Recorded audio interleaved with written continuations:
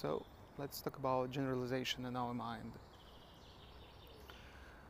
The most important resource for our strategies means that the general measure of our effectiveness is usually how we consume our time. The longer you respond, the more time you need to think, the more time you need to act, the less efficient you are, and probably you will not survive in our current aggressive environment. This is basically how it was a long time ago, and sometimes it's still the same. And how you need to handle all this complexity when we're talking about interaction. Because, as you already know, at some point our nature decided that one of the most efficient ways to survive is to collaborate. Collaborate with another species, with another living beings. Sometimes they're the same species as you, and so on. And if you need to collaborate, the only thing how you can collaborate is through the actions, through the stimulus which you are giving to each other, and through the actions which you are doing as a pack or as a set of species and so on. But sometimes actions you need to take are quite complex. Sometimes the case you need to describe for other living being also quite complex. For example, you are feeling that there is a danger somewhere nearby, and you don't know what kind of danger, but you need somehow to warn all other species of your pack. How you can do that? And to do that, basically what nature was trying to do, what evolution was trying to do, is to make generalized stimulus inside our mind. Basically, when you see a scream, for example, like scream of fear, you know that there is a danger somewhere nearby. And this is quite obvious for you, because this scream itself is not something important. It's just another sound which happens somewhere, which you just hear. But behind this exact stimulus, behind this exact sound, there is something more important. There is lots of complex, different potential predictions which you can feel by yourself. Basically, if you see a scream, you are starting to feel the fear and you are starting to act as well. So this is kind of short description for this generalization which happens in our mind. And because during our lifetime we have lots of different cases and lots of different situations where we need to act together with someone, together with our living being. Also, we need to extend set of our generalization, set of our models which we are using, of stimulus which we are reacting on, and so on. And if we are talking, for example, about humans are basically having thing called language. Other species also are having language, but it's not so complex as humans have. So in our language, basically, we started to continue this tradition, I would say, or to extend this mechanism which evolution offered us.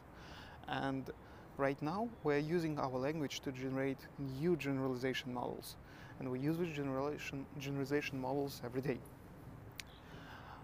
Basically, what we are now using is called terms. So every time when you are defining some term, you are trying to generalize some complex effects which you cannot describe in a single word, or it will take too much time and you will spend lots of your resource basically, which is time, as I said, and this will be not efficient.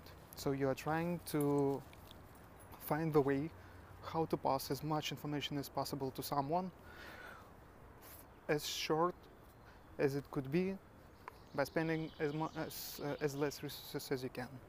And in this case, as I said, it's time.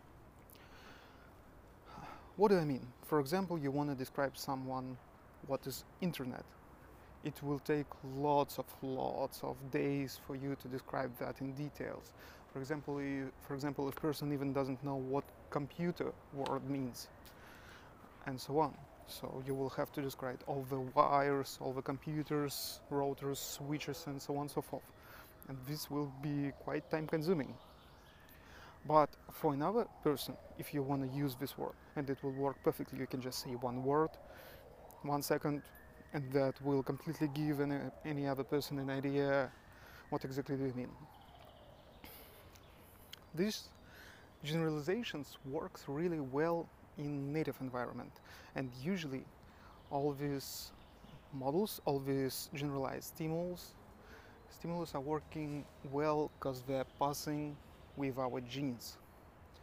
Means even newborn being can react to things like scream of fear.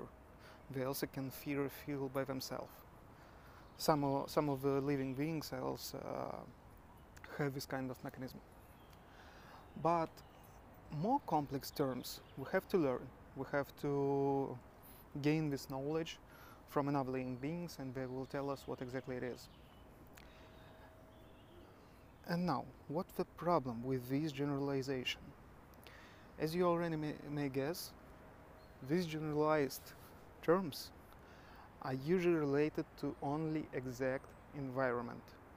Means that for one person in one exact case, this term could work, but for any other case, for any other possible situation where you can get in, probably this term will not be so super precise. Probably, and you are getting into this situation, I think, all of the time when someone says one word and another thinks, oh yeah, I know what you mean. But in fact, if they will try to find out what exactly they really mean behind that, probably they mean a bit different things. So this is basically the problem of generalization. Someone says one thing, another person thinks that he means this one, but this person means this one. So this is one of the problems. And second problem is, which we are going to meet a lot, is that our subconsciousness as well, using these generalized stimulus to trigger its strategies.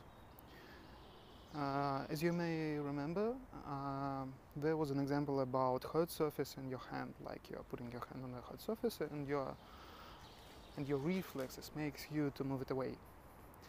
But if we are talking about generalized stimulus, it could be the same as well.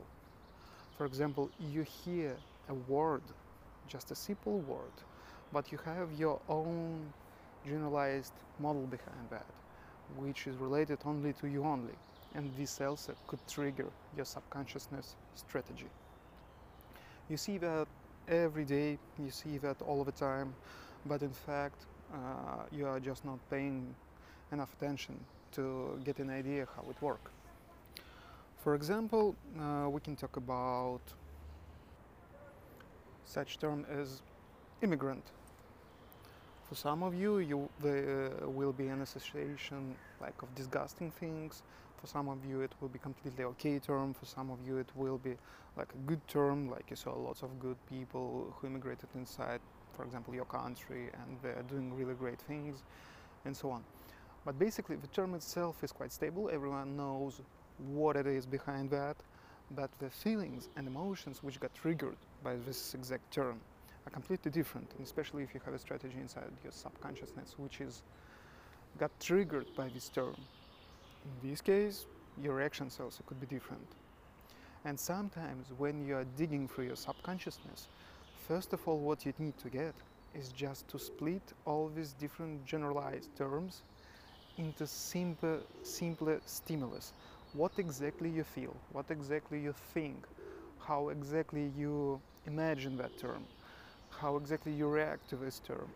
Because discussing something only in generalized terms usually doesn't give you any real idea about what exactly does this person means.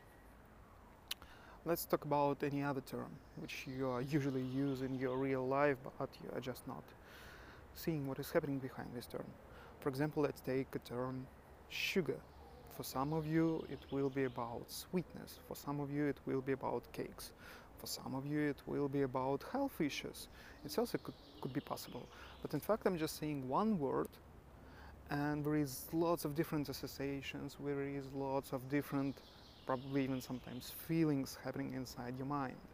Because basically, your mind just generalized that. So I could just spend just a half of a second to pronounce something, to generate a sound, and that would trigger lots of different processes inside your mind. This is basically what happens inside our subconsciousness when we are having some different issues. And yeah, and about that we will talk in the next topic. So, see ya.